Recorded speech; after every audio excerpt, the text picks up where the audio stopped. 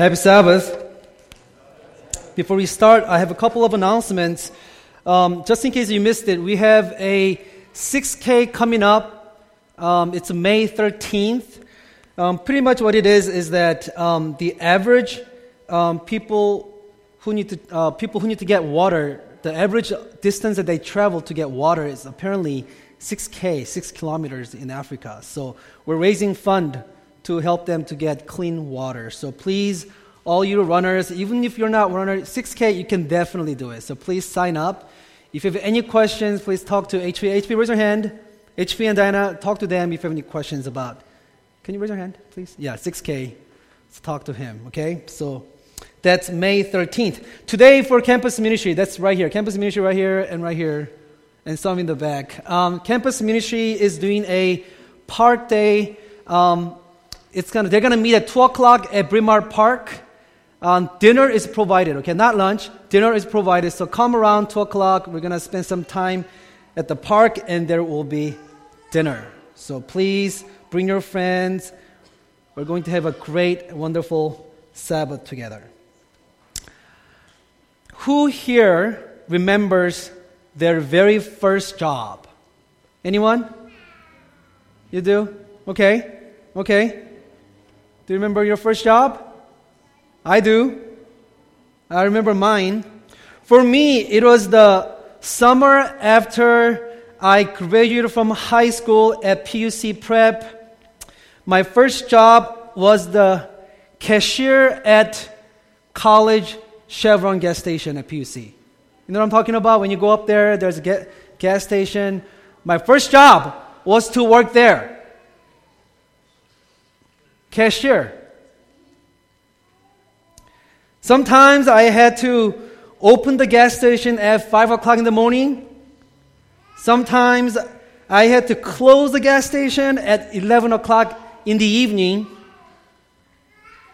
And that meant printing out all the credit card receipts and counting the cash to match the sales of the gas that day in the gas station. One time I was tallying up the receipts and I was matching all that, and I was doing my work in the office of the gas station, and I felt something on my feet. So I kind of looked under the desk, and I found a rat kind of chilling and walking and rubbing its body on my foot.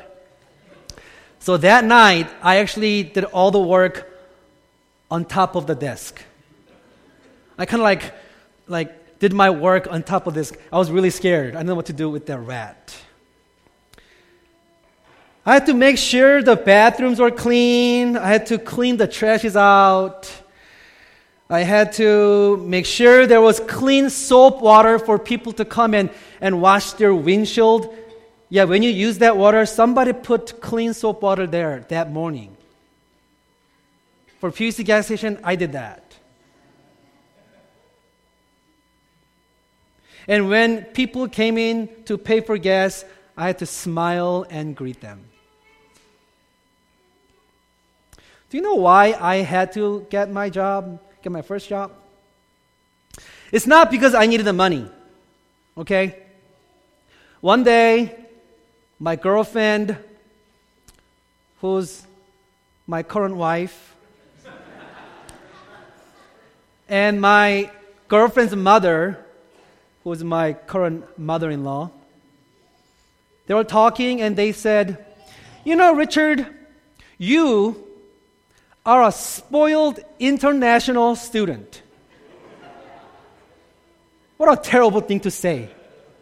You're a spoiled international student. Your parents pay for everything. They send you money and you buy whatever you want. You have no idea the value of money.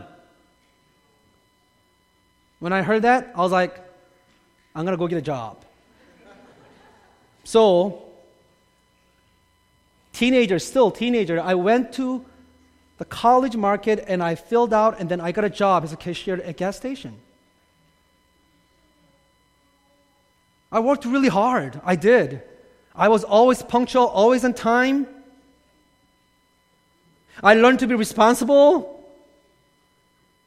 I did learn the value of money. So before my work, Amy and I used to go out on dates, and I would take her to this beautiful and nice restaurants in Napa Valley. And then one day, just after I started working, I was looking at her meal, and I was like, oh my goodness, I worked 3 hours for that dish she's eating. And after that, our dates changed. We used to go to nice Bosco's and Trevino, nice restaurants in Napa. After that, we started going to Taco Bell. Okay? Taco Bell. And I realized that even Taco Bell, it's like if you get 2 burritos, I had to work 1 full hour for 2 burritos. I was like, oh my goodness. I learned the value of money. However, there was something that I did not learn. There's something very important that I did not learn. I still didn't understand what it meant to be a Christian at the workplace. Nobody taught me what it meant to be a Christian at your work, day in and day out. Let us pray. Heavenly Father, we thank you so much for this beautiful Sabbath. Now, as we open the Bible, open our hearts also. In Jesus' name, amen. So everyone in our church, everyone in our church are either in training to go out into the workforce, right? Or already in the workplace. Every day during the week, right? Isn't that right? Except for the dentist. I heard that they work 1 or 2 days a month. So, no, I'm just kidding. I know they work hard. Everyone in our church is either studying hard so that they can get into the workforce and work hard, or we are working, right? Why though? Why? Why do we have to work hard? Why do we have to work? It's not about the money, is it? Is it just about the money? Is it just so that you can support your family and go on fancy vacations? Is that what it is? Is it just about bringing food on the table and putting a roof over our head? Is that what it is? No, right? Don't you ever wonder if God has a special purpose for your work? We do it all the time, every day. Don't you ever wonder there's a special way that God wants us to do our work?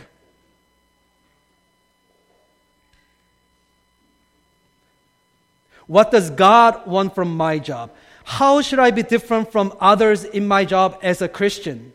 As a Christian dentist, as a Christian student, as a Christian physician, pharmacist, teachers, lawyers, whatever you are, how should we be different from others who do not know Jesus?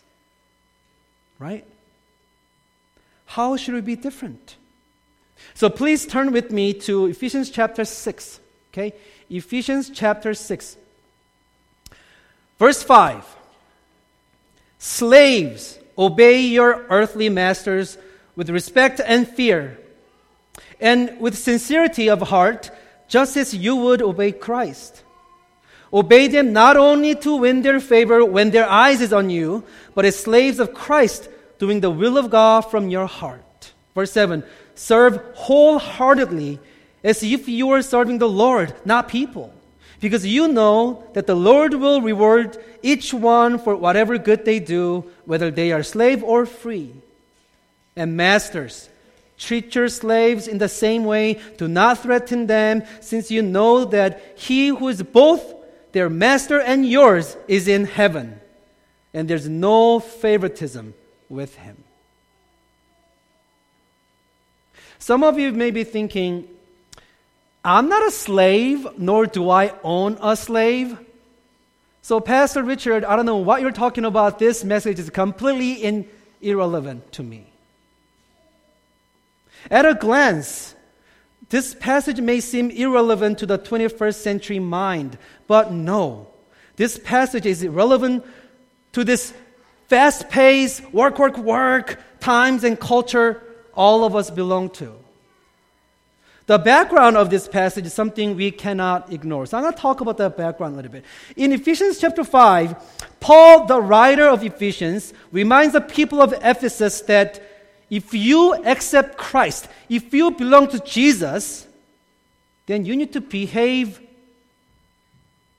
like someone who belongs to Christ in your household. Okay? Where you live, in your household. Okay? Then he gives detailed instructions how to act like Christians for the relations in their household. Firstly, what he does is he talks about husband and wife relationships. If you want to get married, or if you're thinking about getting married, which is most of you, raise your hand. Yeah, you know who you are. Then please read chapter 5 of Ephesians, okay? Very important. Husband and wife relationships, okay?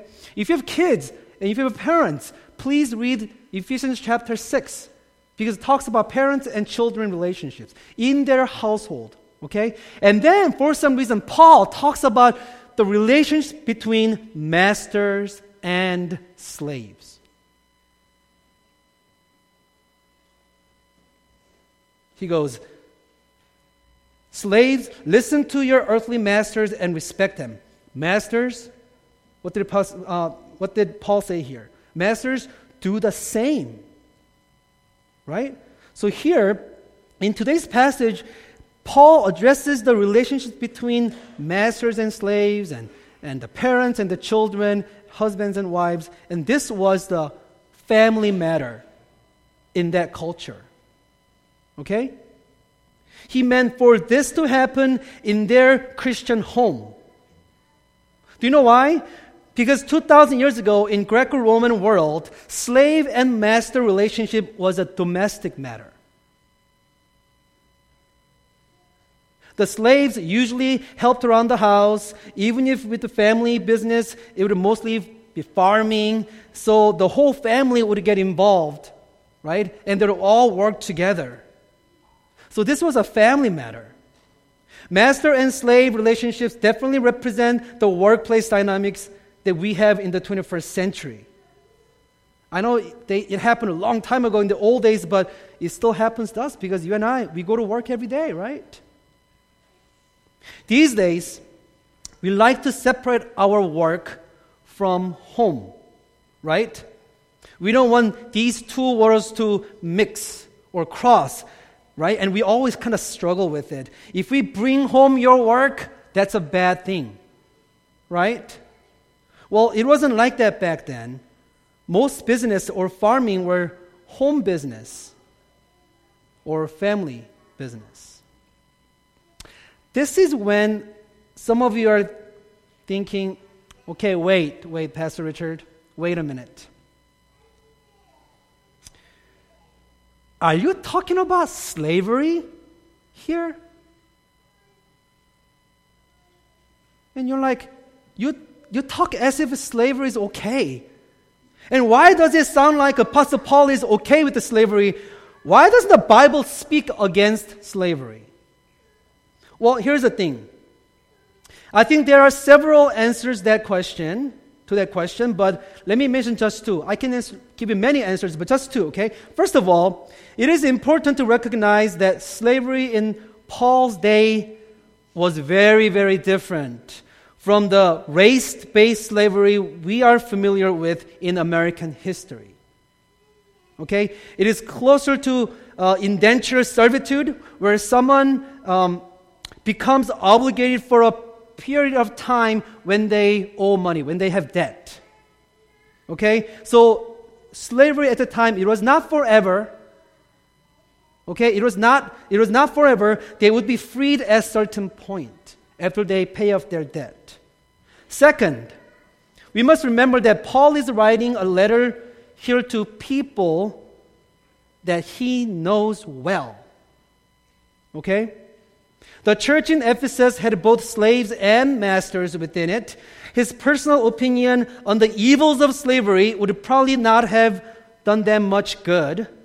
Okay? Clear instruction about living out the gospel as a slave or a master would be much more helpful in that time period. Okay? So what Paul's doing is, I'm focusing on one thing, and that is the gospel.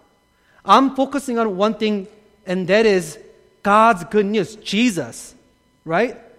So Paul says some things like, there's neither Jew nor Gentile, nor slave nor free, nor there is male or female, for you are one, all one, in Christ Jesus. So that's the message that Paul is trying to bring out. That was what was important to Paul as he was addressing the people of Ephesus.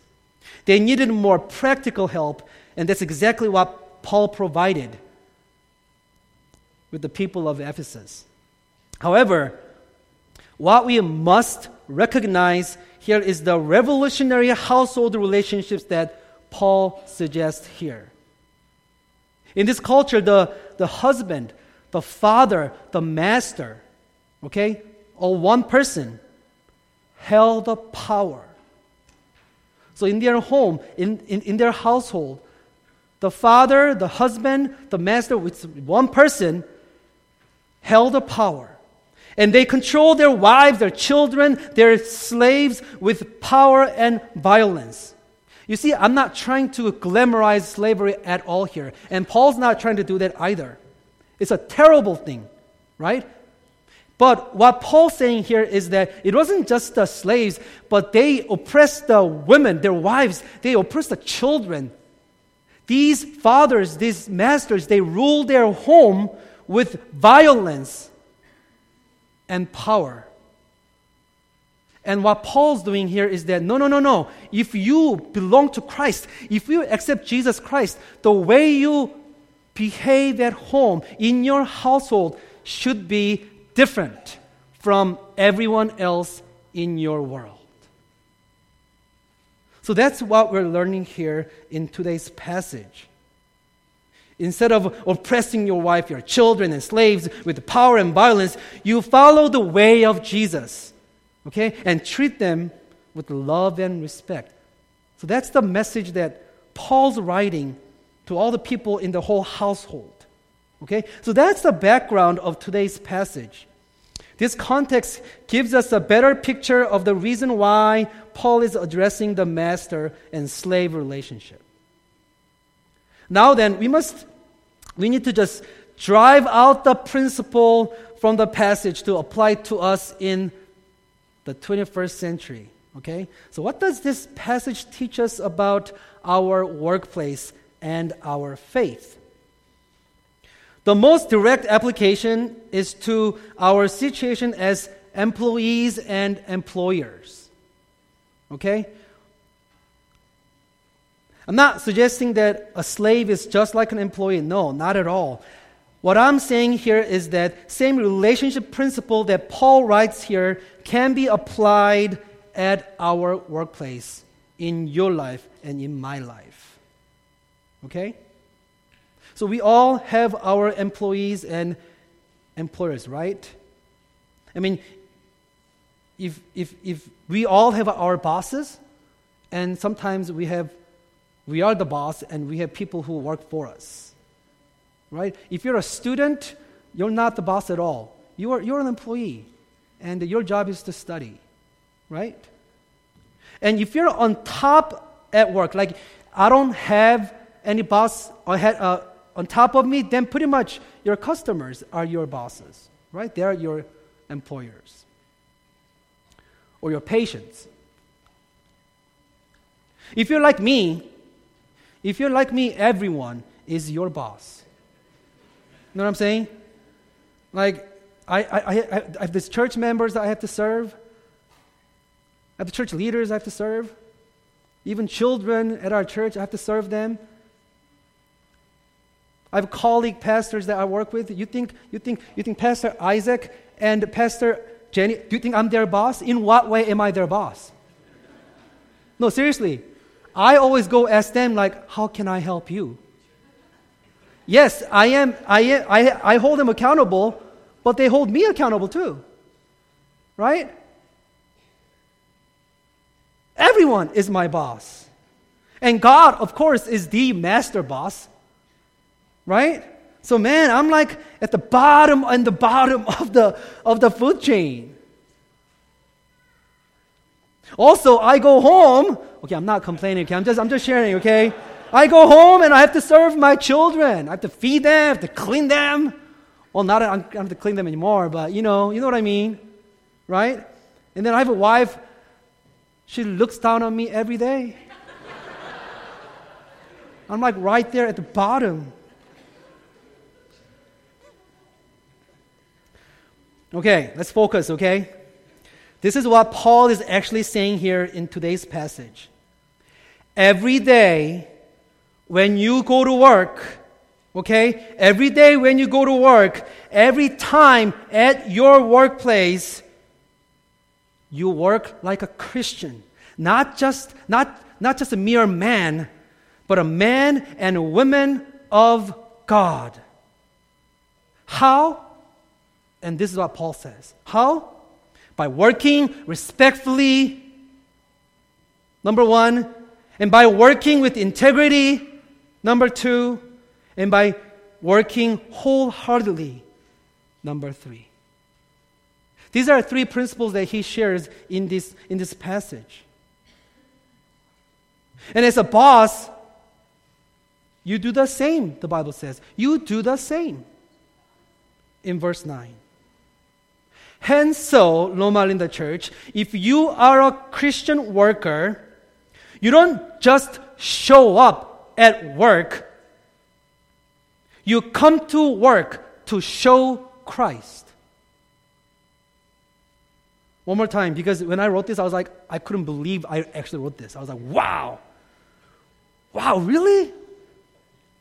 Listen, if you're a Christian, if you follow Christ, you don't just show up at work. You come to work to show Christ. Every day when you go to work, oh man, I work for Jesus. So every person you meet, every person you encounter, every student you meet, okay, you treat them like Jesus. Every patient you see, you treat them like Jesus. Every person that works for you, you treat them like Jesus. That's what he's saying.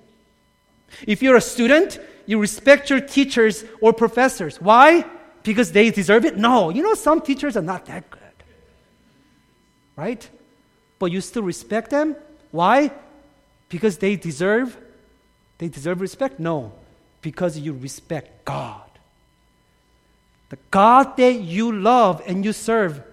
Because you respect your God, you respect your teachers. If you're the boss, you go to work, and in respect and love for God, you show respect to your employees.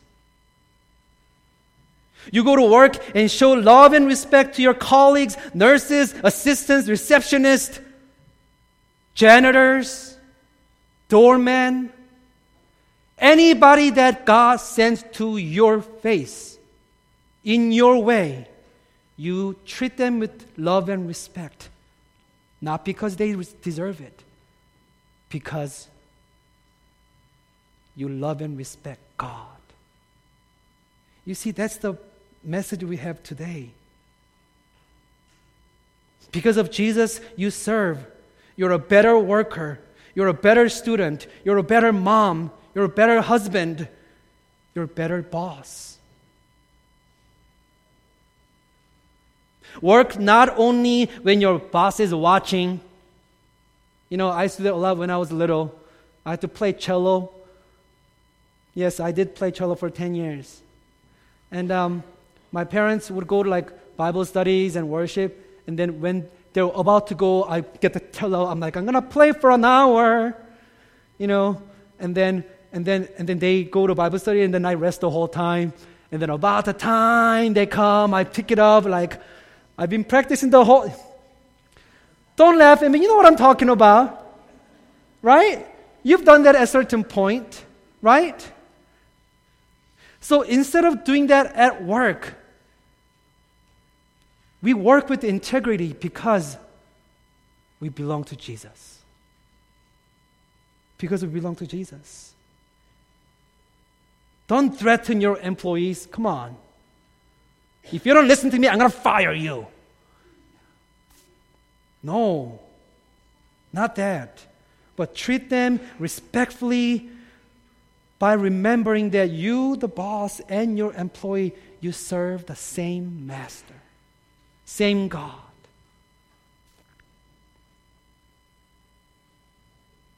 I believe the main point was already made by Paul in verse 8. I don't know if you caught that or not, but that's it. When you work, this is what Paul's saying. When you work as if you work for the Lord. When you treat somebody, you treat them as if you're treating Jesus. That's what he's saying. Can you imagine doing this every day? Can you imagine doing this every day to every person? It's like every person, when I serve them, I'm serving the Lord. You know what we do instead? We work for the world. We go to the world during the week, and we work for the world or the money, and then we set that aside, and then we come to church like, I serve God. And then, I got to go back to the world now, and we go back to the world. That's what we do, right? On Sabbath, we work for Jesus, and then rest of the week, we work for myself or the money or the world, whatever that we worship. We work and make money during the week, then we come to God and our family on the weekend. That's not what God wants. And some of us are in the workforce. Some of us in the workforce know what I'm talking about because some of us have realized at a certain point in our career that, oh my goodness, I need Jesus every day. I need Him in my work. That is exactly what Paul is referring to. Your work belongs to God. Your everyday belongs to God. So your life belongs to God. That's what Paul is trying to teach us here. Loma Linda Church, this gives a whole new meaning to our work. Whole new meaning. Don't be a Christian only when you show up at church, but at your home and at your work. Look at this. 5 times in these verses, slaves are told this instruction. They are to obey their earthly masters Can we show this, please? They're to obey their earthly masters as you would obey Christ, right? They're not to do the right thing just when being watched by the master, but at all times as servants of Christ. Verse 6. In this way, they are to do the will of God from the heart. Verse 6. And here, this one sums it all. Serve wholeheartedly as if you were serving the Lord. Remember that. As if you're serving the Lord. Every time you go to work, the people that you deal with, serve them as if you are serving the Lord. That's what I discovered from this passage this week. You know, during the Middle Ages, the church taught that jobs in the church were of greater worth than those outside the church. It was more holy to be a priest than to be a farmer. So what it means is that my work as a pastor is way more superior than your menial work that you do. Good old days, right? Sacred jobs were inherently of greater value than secular jobs. However, the Protestant reformers renounced this view. And they said, no, that is absolutely wrong. That's incorrect. For example, William Tyndale was an early English reformer who wrote that if our desire is to please God, pouring water, washing dishes, cobbling shoes, and preaching the word is all one. All equal in God's eyes. Being a pastor is not the only holy work, but anything you do for Christ in Christ is holy work. Look what Martin Luther wrote. He wrote more extensively on this than most. Okay, so I have this quote for you. Do you have it? Okay, here we go. Here it is. Can you read it? The works of monks and priests, however, holy and arduous they may be, do not differ one whit in the sight of God from the words of the rustic laborer in the field or the woman going about her household tasks, but that all works are measured before God by faith alone. Indeed, the menial housework of a manservant or maidservant is often more acceptable to God than all the fastings and other works of a monk or a priest, because the monk or priest lacks faith.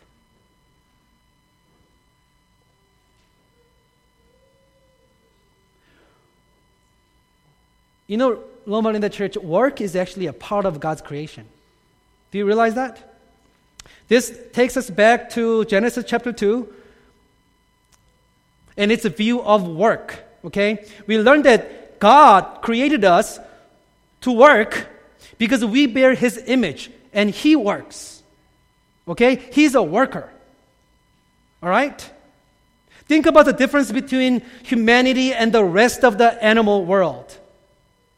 Think about it. Animals don't work, okay? I have a dog, and he's a retriever. And in the dog category, retriever is a work dog. You know what kind of my work dog does? Nothing. We give him food and he eats. Animals don't work. Some of you know my very special, passionate hatred towards birds. You know, right? So, I have these pigeons in my house. Oh, these pigeons every morning, they're like, ooh, ooh. They wake us up. And several spots in my house they live, and I'm trying to get rid of them all the time. But let me tell you something about my pigeons. You know what they do all day? Absolutely nothing. Absolutely nothing. You know what they do? They do something. They spread droppings all around my house. They're absolutely useless. That's all they do. Pigeons. Okay? That's what animals do.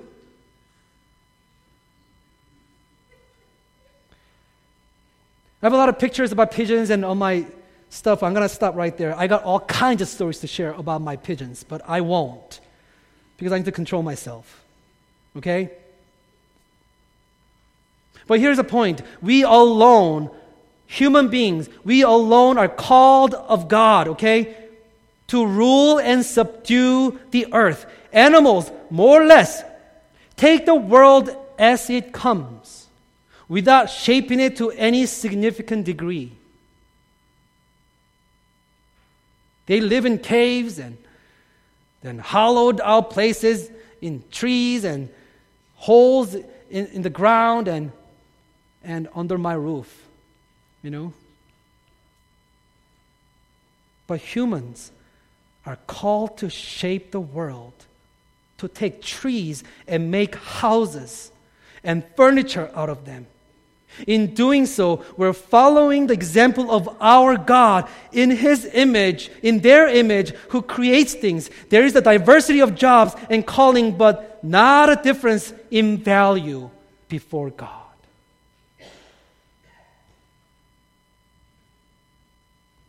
But instead of beautiful calling, we focus on something bad. Maybe this is why human beings despise work. We go, you know why we have to work so hard? It's because God cursed the ground. We've sinned and God cursed the ground. That's why we have to work hard. As if we were built and created for nothing. Loma Linda Church, that's not true. Not true at all. Okay? Think about this. Even in the midst of a curse, there's something still good. Okay? There's a promise of fruitfulness. God said, you work the field and you will eat from your hard work from the field. God cursed the ground and we have to labor, but there's something good comes out of it from our hard work. The biblical view of work at this period of time after the whole the fall and before the earth was created is that work is good. Okay, work is both good and bad, but something good can come out of it. What it means is that in brokenness, even something in brokenness, something good can come out of it when you work hard.